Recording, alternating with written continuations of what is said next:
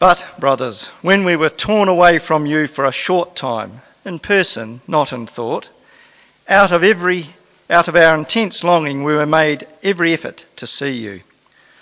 For we wanted to come to you, certainly I, Paul, did, again and again, but Satan stopped us. For what is our hope, our joy, or the crown in which we will glory in the presence of our Lord Jesus when he comes? Is it not you? Indeed, you are our glory and joy. So when we could stand it no longer, we thought it best to be left by ourselves in Athens. We sent Timothy, who is our brother and God's fellow worker in spreading the gospel of Christ, to strengthen and encourage you in your faith, so that no one would be unsettled by these trials. You know quite well that we were destined for them. In fact, when we were with you, we kept telling you that we would be persecuted, and it turned out that way, as you well know. For this reason, when I could stand it no longer, I sent to find out about your faith. I was afraid that in some way the tempter might have tempted you, and our efforts might have been useless. This is the word of the Lord. We thank you that whatever we're going through this morning, as we gather together this morning, we come before your throne, the one who is sovereign, but the one who's also our Father who loves us. And we ask that now, as we spend some time thinking on your word, that you would speak to each of us, speak to us collectively as a church family. Please teach us your truth, change our lives, for we ask it in Jesus' name. Amen. Would you please grab a seat? And just before we get into things, I wanted to say a couple of you. I know it's already been said from the front, but thank you, Jolene, for the last week, and to Margaret and the mission team for putting on a number of great events. We always want to be reminded that the most important thing we can be doing is sharing and spreading the good news of Jesus, and it's great to have been able to hear what the Lord's been doing through Jolene and others over in Jordan. I wanted to thank Andrew and Lee too for that excellent interview. Great to hear a little bit more, Andrew, and some of what Andrew was sharing is picked up in the verses from 1 Thessalonians that we're looking at this morning. I wonder what you think about the Apostle Paul. You may have no thoughts on the Apostle Paul, but I wonder if you do, what they are. He wrote lots of the New Testament, and his missionary journeys as he went around telling people about Jesus are perhaps the most significant evangelistic events in history. Not trying to put down Jolene's mission week here or the work that's going on, but I think I'm safe in saying Paul did an even bigger work back then. But Paul gets a bad rap in many circles. For lots of people, Paul is a stumbling block to the Christian faith. Many people, even within the church sometimes today, would see Paul as anti-women or intolerant, or, this is a big charge often levelled at him, that he's all head, no heart. He's big on doctrine, he's big on truth and correct teaching, but he's light on love. Not very good in that kind of sphere. Some people go so far as to say that it was him who ruined the teaching of Jesus, because Paul made it all about rules and made it exclusive, whereas Jesus was all about love and inclusion. So for lots of people, Paul's awful. Just before, I'm getting a few worried looks. I don't think this. This is just what's said. This is nonsense, a lot of what's said here. But there's a lot of people that think it. But there are other people who see Paul so positively, they almost make him non-human. They're so positive towards his person and his ministry that he's almost put up on a pedestal as a super Christian, a super person who floats above the normal lives that we everyday human beings have. He led an exceptional life. People would think that if he was here this morning amongst us and after morning tea walked over to the Palms, within seconds there'd be conversions everywhere. And within minutes after that, those conversions would have been discipled to such a depth that there was a whole mall full of Timothys running around the place, and that's how good he was. Well, if you think of Paul in any of those ways, I hope you're going to be challenged by the passage this morning. 1 Thessalonians is quite a personal letter of Paul. You get to see a bit of the heartbeat of this man, this apostle, and we're going to see some of that this morning. Think about what it reveals about Paul, because that will be helpful for us as Christians. As we see this about Paul, it's going to be helpful as we think about ourselves. Now, if you haven't been with us over the last couple of weeks, you won't know that we're in a series in the book of 1 Thessalonians, a book in the New Testament. It's a letter written by Paul to the church at Thessalonica. That's why it's called Thessalonians. I kept getting questions yesterday, is it Thessalonica or Thessalonica? Both. You can say either one. And I said both last time, so it must be right. So you can say either. And this is a church that Paul himself had begun. So when we read this letter, he's writing to a group of Christians, a church that he himself had started. He'd gone there and told people about Jesus. There were no Christians before he got there. And he told people who Jesus was and what he'd done. And many people there had come to trust Jesus, follow Jesus, love Jesus. But after 3 weeks of being there were a number of Jews that were living, because remember, Thessalonica is not in Israel, it's not in Judea, it's in Greek lands. There are a number of Jews living there who were so incensed at this message about Jesus being the Christ and being God's king that they ran Paul and his co-workers out of town. In fact, we read of them having to escape at night. And we saw more than that not only were they against Paul so that they ran him out of their town, when they heard that he was at another neighbouring town, a place called Berea, some 75 miles away, when they heard he was there ministering about Jesus, they went there to run him out of that town too. Now that's real commitment. When you've got no motor transport, 75 miles is a big deal. That's how incensed and against Paul's ministry they were. And so Paul's written this letter because he's worried about this group of new Christians that he had evangelized, that he'd started discipling, but he's been ripped from them. And he's worried about how they're going. Put yourself in the place of Paul as he writes this letter. Are they okay? Are they still trusting Jesus? Are they being persecuted or punished by the same people that ran us out of town? And all the way through this letter, you can feel Paul's concern and love for the Thessalonian church. And this is the passage where in chapter 3 verse 2, if we can have chapter 3 verse 2 up, where we find out that Paul did something about it. He wasn't just worried and didn't do anything, he did something about it. Because in chapter 3 verse 2 he says that while he was in Athens, spreading the good news about Jesus again, he sent Timothy, his most trusted co-worker, to go back to Thessalonica, to see how they were getting on. And in next week's passage, we'll see that Timothy had come back. So they'd sent Timothy to go and see how they're going. Timothy had come back and he brings a good report about how they're going. But we'll see that next week. James will be back next week and James will be doing it. But reading between the lines, it's clear that Timothy's also told them these enemies of Paul who'd run him out of town have been bad-mouthing him. They've been trying to discredit Paul. They've been trying to smear his name. Because if you smear his name, you smear the name of the one who he preached. If you discredit the messenger, you will discredit the message. They'll be able to turn people against Jesus. And so in last week's passage, if you were here, Paul was defending the ministry he'd had when he was with them. You might remember some of the words that Paul wrote to them. He wrote, "Our visit was not a failure. The appeal we made to you didn't spring from error or impure motives. We weren't trying to trick you. We weren't trying to please men. We didn't use flattery. Greed wasn't our motivation." Now, do you see why he's writing that? Because obviously the enemies were saying, Paul came to trick you. He came to get out of you what he could, and now he's taken off. And so Paul's saying, no.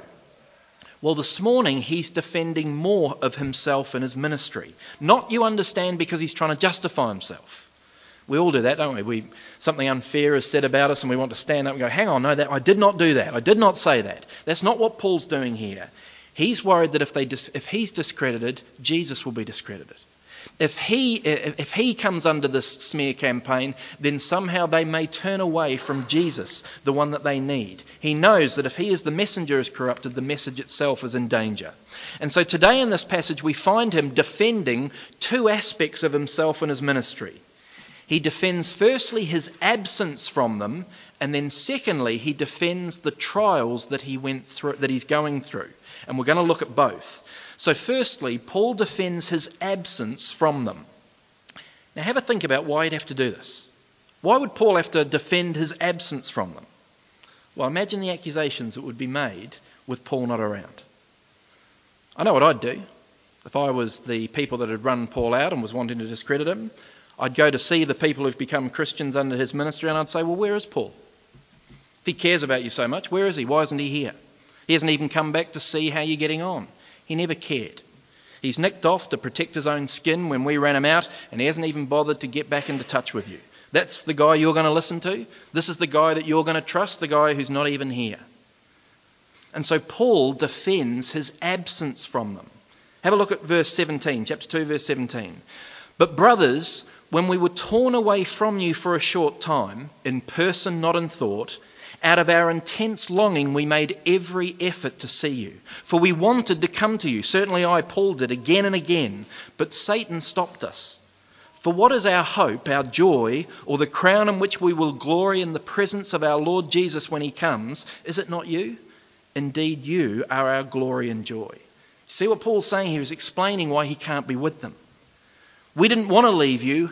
We were torn away from you. Powerful imagery there, isn't it? It's almost violent, but that's the truth of what it was. In fact, that word, well, it's a powerful word. But we long to see you, says Paul. The old saying goes, out of sight, out of mind. It's a saying that's very true to my life, but not true of Paul here. Paul says we were away from you in person, but not in our thoughts. And you see the language, the intensity of the language that he uses here. Intense longing, he says. They made every effort. We wanted to come again and again. Paul says the Thessalonians are our hope, joy, crown. Verse 20, you are our glory and our joy. Do you see the strength of the words that he uses? And then twice in chapter 3, verse 1 and then in verse 5, he says, when we could stand it no longer. That's the level of his caring for them and missing them. Do you see the deep care and love that Paul has got for them? This is no robot. This is no missionary machine with no emotions or feelings. He's not just someone task-focused and all head, no heart. He loves them. And his words scream it out in this passage. And he's talking about the pain he's got because he had to leave them and say farewell. You know, we all know, don't we, that there are some farewells and absences which are just formalities. They don't really bring much strong feeling or I'm off to the shops, dear, righto, that kind of thing. But there are other farewells and absences which mean everything, that you can't stop thinking about, that affect your heart and mind and life as you carry on. This is Paul here. Now he says that one of the reasons he hasn't been back to see them yet is Satan stopped them. Now it doesn't say how, and I'm not going into it this morning to speculate because we don't know how, but I would just notice he mentions Satan here, and at the end of the passage, the tempter. There's always two mistakes you can make with Satan. For some Christians, they see him everywhere, under every bed and behind every door and responsible for everything, and they almost live in fear. We're not supposed to live that way in the light of the devil, because we follow the one that the devil is answerable to. It's not like it's a battle between good and evil and we don't know where the victory is going to come. No, God stands above. But there are some Christians who you'd think there is no devil. There is no spiritual power at work in the other way. We mustn't make that mistake either. Paul certainly didn't. Now, whether it was here something spiritual that was going on or whether the devil was using some of the normal parts of the world to stop it, Paul's sure as an apostle that it's Satan who's stopping him. You see it here. But do you see what I want us to focus on? Paul's heart for the Thessalonians. A few things to reflect on here as he defends his absence. And one of them is just what he's done. The importance of writing encouragement. That's what Paul's done. To a group of Christians that he cares about, he's written this letter of 1 Thessalonians. Now, he's done more than that. He acts as well. He sends Timothy and those sorts of things. But he also writes. When was the last time you wrote to someone? Not just flicking a text off or sending a kind of meaningless email, but when did you write to encourage a Christian brother or sister? Because you felt that they were going through a difficult time, or you wanted to build them up, or you wanted to encourage them in some way, or let them know that you were thinking of them or praying for them, especially when it comes to matters of the faith. When's the last person you had someone to let them know that you were thankful for what they've done? And a text or an email is a good thing, but there is something special about a letter or a card in our world, isn't there? receiving something from the mailbox, opening up the envelope, opening the card and reading it. The Christian life is hard, and getting encouragement in that kind of way can be a wonderful blessing. I'm sure this letter of 1 Thessalonians was an incredible blessing and encouragement to the church at Thessalonica. You may have received some of those things yourself.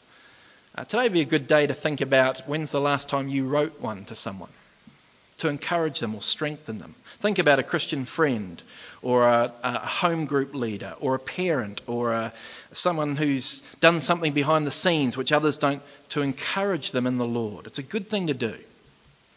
But it's more than just writing. Paul does something even more active than that. He sends Timothy. Remember, Paul's in Athens. It's not like he's bored. It's not like he didn't have other things on his mind or going on, but he's not caught up in himself. He's actively thinking of others, even when he's not with them. He prays for them, and then he sends his closest companion to check on them. Think of that. It's very likely in Athens at this particular time that there were hardly any Christians there. It may have just been Paul and Timothy and maybe one or two others. And they would have been sharing the good news of Jesus because that's all Paul did. They would have been facing opposition, and Paul gives up Timothy, his closest companion and friend, and sends him back to others for their good. That's what Paul does. He cares that much. I think today we are so caught up in ourselves. So caught up in ourselves. We live in the age of the selfie. We live in the era of the social media update of my life, which everyone else must know because it's my life and you must know what I've just bought or just eaten or just done or where I've been. Our lives are even more centred around ourselves. Paul says, how are they going? Paul, in the middle of his circumstances, says, how are they travelling? I could take it no longer, he says twice. He's so concerned for them, I could take it no longer. If I used that phrase today, it would always be about me. I could take it no longer, so I ate it. I could take it no longer, so I bought it. Not for Paul. I could take it no longer, so I sent my closest companion to go and see how they're going. Are they okay? Are they still trusting the Lord and serving him? You see, for Paul, it's all about them. He says it here too when he says that his crown, this is kind of talking about the wreath you'd get if you won the Olympic Games, that sort of thing. He says the crown that he will get and glory in the presence of the Lord with is not academic success. It's not sporting championships. It's not career highlights. But verses 19 and 20, it's them. It's the Thessalonians. In other words, it's the people that he shared Jesus with and the people that he's encouraged them to keep following Jesus in. That's his glory. He says he will glory in the presence of the Lord in them. Christianity is never a race where it's all about me winning, me crossing the finishing line. It's about me taking as many people as I can across the finishing line with me. And that was Paul's attitude. That was his heartbeat. When people say Paul was all head, no heart, it's absolutely nonsense. Do you see his care for the Thessalonians here? But it should inspire, I guess, or challenge us with, well, who are we thinking of in that kind of way? Who are we praying for in that kind of way? Who are we willing to sacrifice our own good for their good and their walk? Or is it all about us? And once you're all about me, it's so hard to get out of that state of mind. Paul could have said, Athens is hard. I need Timothy. Paul could have said, they're all against me, I need support, and who knows what the Thessalonians are kind of going. No one else is evangelising in Athens. People don't get how stressful it is for me in this situation, and we always understand how difficult it is in our situation. We always know the pain and issues we're feeling. The real blessing is those who can see outside that and help others, and see the hurt in others, and that's Paul here. So Paul firstly defends his absence. Secondly, though, he defends the trials that he was facing. I wonder if you pick that up. Have a look at chapter 3. He defends the trials he faced. He writes, "So when we could stand it no longer, we thought it best to be left by ourselves in Athens. We sent Timothy, who's our brother and God's fellow worker in spreading the gospel of Christ, to strengthen and encourage you in your faith, so that no one would be unsettled by these trials. You know quite well that we were destined for them. In fact, when we were with you, we kept telling you that we'd be persecuted, and it turned out that way, as you well know. For this reason, when I could stand it no longer, I sent to find out about your faith. I was afraid that in some way the tempter might have tempted you and our efforts might have been useless. Now again, you may say, well, why is Paul defending himself against the trials that he's experiencing? Put yourself in the frame of mind. Again, if I was in those days trying to turn the people against Paul, to turn them against Jesus, I would be saying things like, look, if Paul's such a faithful minister of God, why is his life so painful and full of struggles? Doesn't seem like someone who's being a faithful minister of God. That seems like someone that God may be punishing. That looks like it might be someone that God is not happy with because they're not doing what they should be. I would expect that if they were serving God faithfully, they'd have a great life and an easy life and a wonderful life. Wouldn't God be being kind and generous to them? But they're going through terrible trials. God's allowed them to be run out of the city. He hasn't allowed them to come back. They've had even worse things happen to them now that they're out of the city. God loves them? Really? Why would God allow these terrible things to happen to them if they were being faithful? Isn't it more likely they're being punished for being unfaithful? That God's teaching them a lesson for putting out this false teaching that Jesus is the Christ and the King? Do you see the power behind that kind of accusation? Well, that's why Paul defends it here. Defends himself and his ministry against it. Verse 2, we sent Timothy, who's our brother and God's fellow worker in spreading the gospel of Christ, to strengthen and encourage you in your faith, so that no one would be unsettled by these trials. You know quite well that we were destined for them. In fact, when we were with you, we kept telling you that we'd be persecuted, and it turned out that way. Paul says, don't be put off by the fact that we're facing difficult times. Don't be put off by the fact that we're suffering and struggling and in the middle of these trials. They're not the result of unfaithful behaviour or ungodliness or dishonesty. We told you it would happen. Now that's interesting, isn't it? For Paul, difficult times and struggling were part and parcel of living the Christian life, of living in this fallen world and then taking up your cross to follow Jesus. Notice Paul warned the Thessalonians of this while he was with them. In fact, verse 4, when we were with you, we kept telling you we'd be persecuted. He told them repeatedly. In other words, when he told them that who Jesus was and what following Jesus would be like, he told them up front it would involve suffering. What he's saying is, I didn't hide it in the fine print at the bottom of the Christian contract that I got you to sign.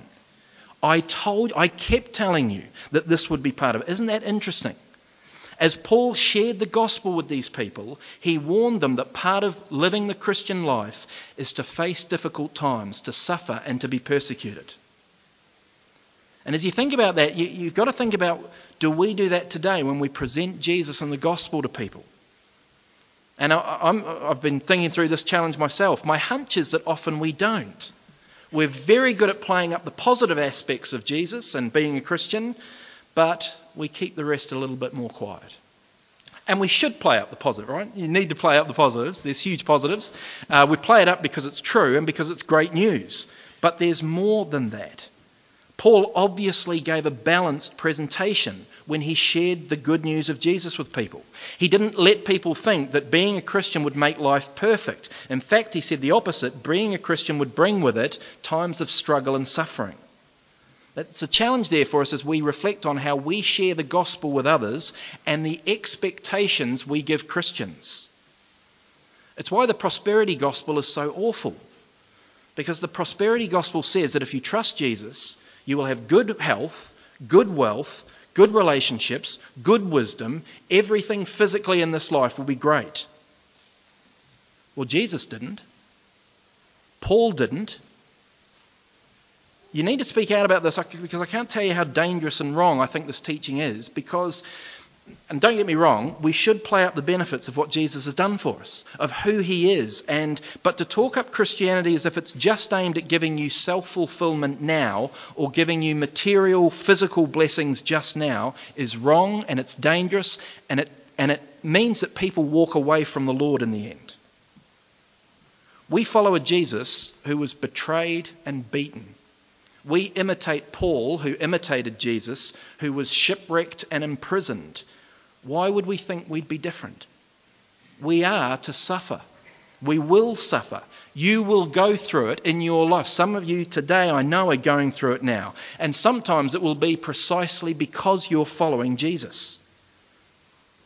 The tragedy of the prosperity gospel is that when someone who believes that that is the truth of the Christian message, when they become sick, when they lose a loved one, when their business goes bankrupt, or the things that will happen in life that do happen, they either think that God has tricked them, or left them, or doesn't love them, or doesn't punish them, or they think there's something wrong with them. I haven't got enough faith, or I haven't trusted enough. And so what happens? They end up walking away from the Lord. They no longer trust in Christ. But friends, Paul tells us here that as Christians we will face difficult times. And it's not because God's abandoned us or is punishing us or because we haven't got enough faith. In fact, none of those things are ever true for Christians. If you love the Lord Jesus, you're never punished by God. All the punishment was taken by Jesus. If you love the Lord Jesus, he never loves you less. When he looks at us, he sees the righteousness of Christ. None of those things are true for Christians. It's because we live in a fallen world and because we take up our cross to follow Jesus that we suffer. And these Thessalonians were prepared by Paul of this truth. We should be prepared by it and prepared for it and prepare others for it so that they aren't disillusioned when they go through difficult times. So do you see Paul here? He defends the trials that he was experiencing because he knows how that would have been used against Jesus. So, he's defended his absence from them, he's defended his trials. I need to wrap up, but just before I finish, have a think about putting those two things together for a moment. Because it makes the whole message, I think, even more wonderful and challenging.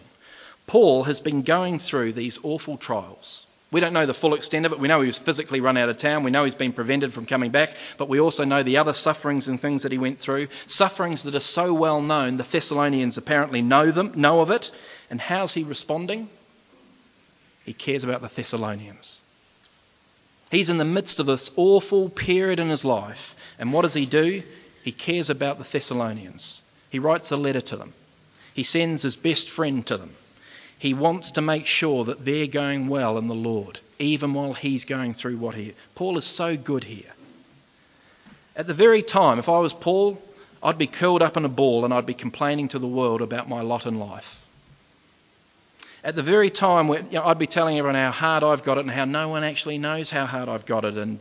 But what Paul's doing is he's thinking, praying, writing, sending, encouraging, strengthening the Thessalonians.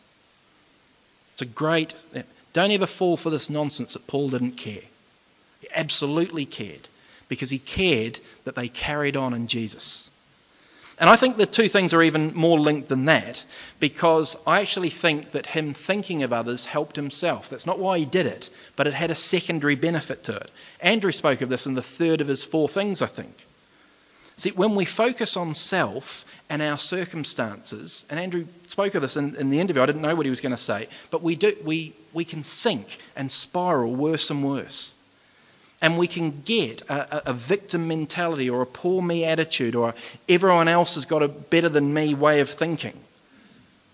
But when, even in the midst of trials, you can keep your eyes on the Lord and on other people, not only is that the right thing to do and a blessing for them, and it actually helps us as well. Because we were created for relationships. God made us for relationship with him and for relationships with others, which is why relational pain is always the worst pain. You think of the pain of loneliness if you haven't got meaningful relationships, or you think of the pain of broken relationships, either through a breakdown or through death, or relational pain is always the worst because we've been created relationally. Selfishness is the absolute opposite of relational. It's just inward looking and self-focused. And when we're selfish, our brokenness is never more apparent, and we're never more... No, that's the wrong way to say it. We're the worst we can be because we've been created for something else. And we don't operate as other people. When we're like that, I'm telling you, the danger is always we look inside. I'm telling you, look up, look out. stop selfies. There you go, that's a rule to live by, isn't it? Look up, look out, stop selfies. Write that down, that's 6 incredible words. No. Paul did that. I'm sure someone will correct me after the service, but I can't think of one place in the Bible where it instructs us for self-help or self-love. It assumes self-love. I can't think of anywhere in the scriptures where it instructs us to love yourself more, or to find yourself, or to listen to your inner voice and follow your heart. What the Bible says all the way through is, love the Lord your God with all your heart, soul, mind, strength, and love your neighbour as you already love yourself. It's always asking us to act in that way, the way that we've been created. Not only is it the right thing to do, it's what we've been created for. And Paul does it here. As he's going through this awful period of time, what he's thinking about and caring about is others. I've got to wrap up. Do you see how personal these verses are? How much we see of Paul? He's not a super apostle who floats above the lives the rest of us live. Here's someone who was frustrated. He was run out of town. He couldn't get back because he was being stalled by Satan. We see him desperately worrying for others and not kind of knowing where they are. We've seen that he suffers trials and persecution. Paul was like every single Christian, every single man and woman of God. But in the midst of that, he's a wonderful example to us, because where was his focus? His focus was on God's work and his brothers and sisters in Christ. Not just feeling sorry for his own situation, but writing letters, sending trusted friends to help others, to make sure that they were still following Jesus, trusting Jesus, loving Jesus. Again, I think what it reminds us of is what we saw in chapter 1, if you were with us, where we saw that true faith works, true hope endures, and true love labours. That was what Paul was doing here for this church at Thessalonica. I pray that we would be doing it as well. Let me pray. Father, we thank you for, it's only a few words in this small letter, but we get to see a little bit of what you'd done in Paul and were doing through Paul, and it's so challenging and encouraging for us. I pray that you'd help us think about these truths, that you would help us put them into effect in our lives. And I pray that in doing that, we may be a blessing to those around us who are really struggling and finding things difficult. And we pray these things in Jesus' name. Amen.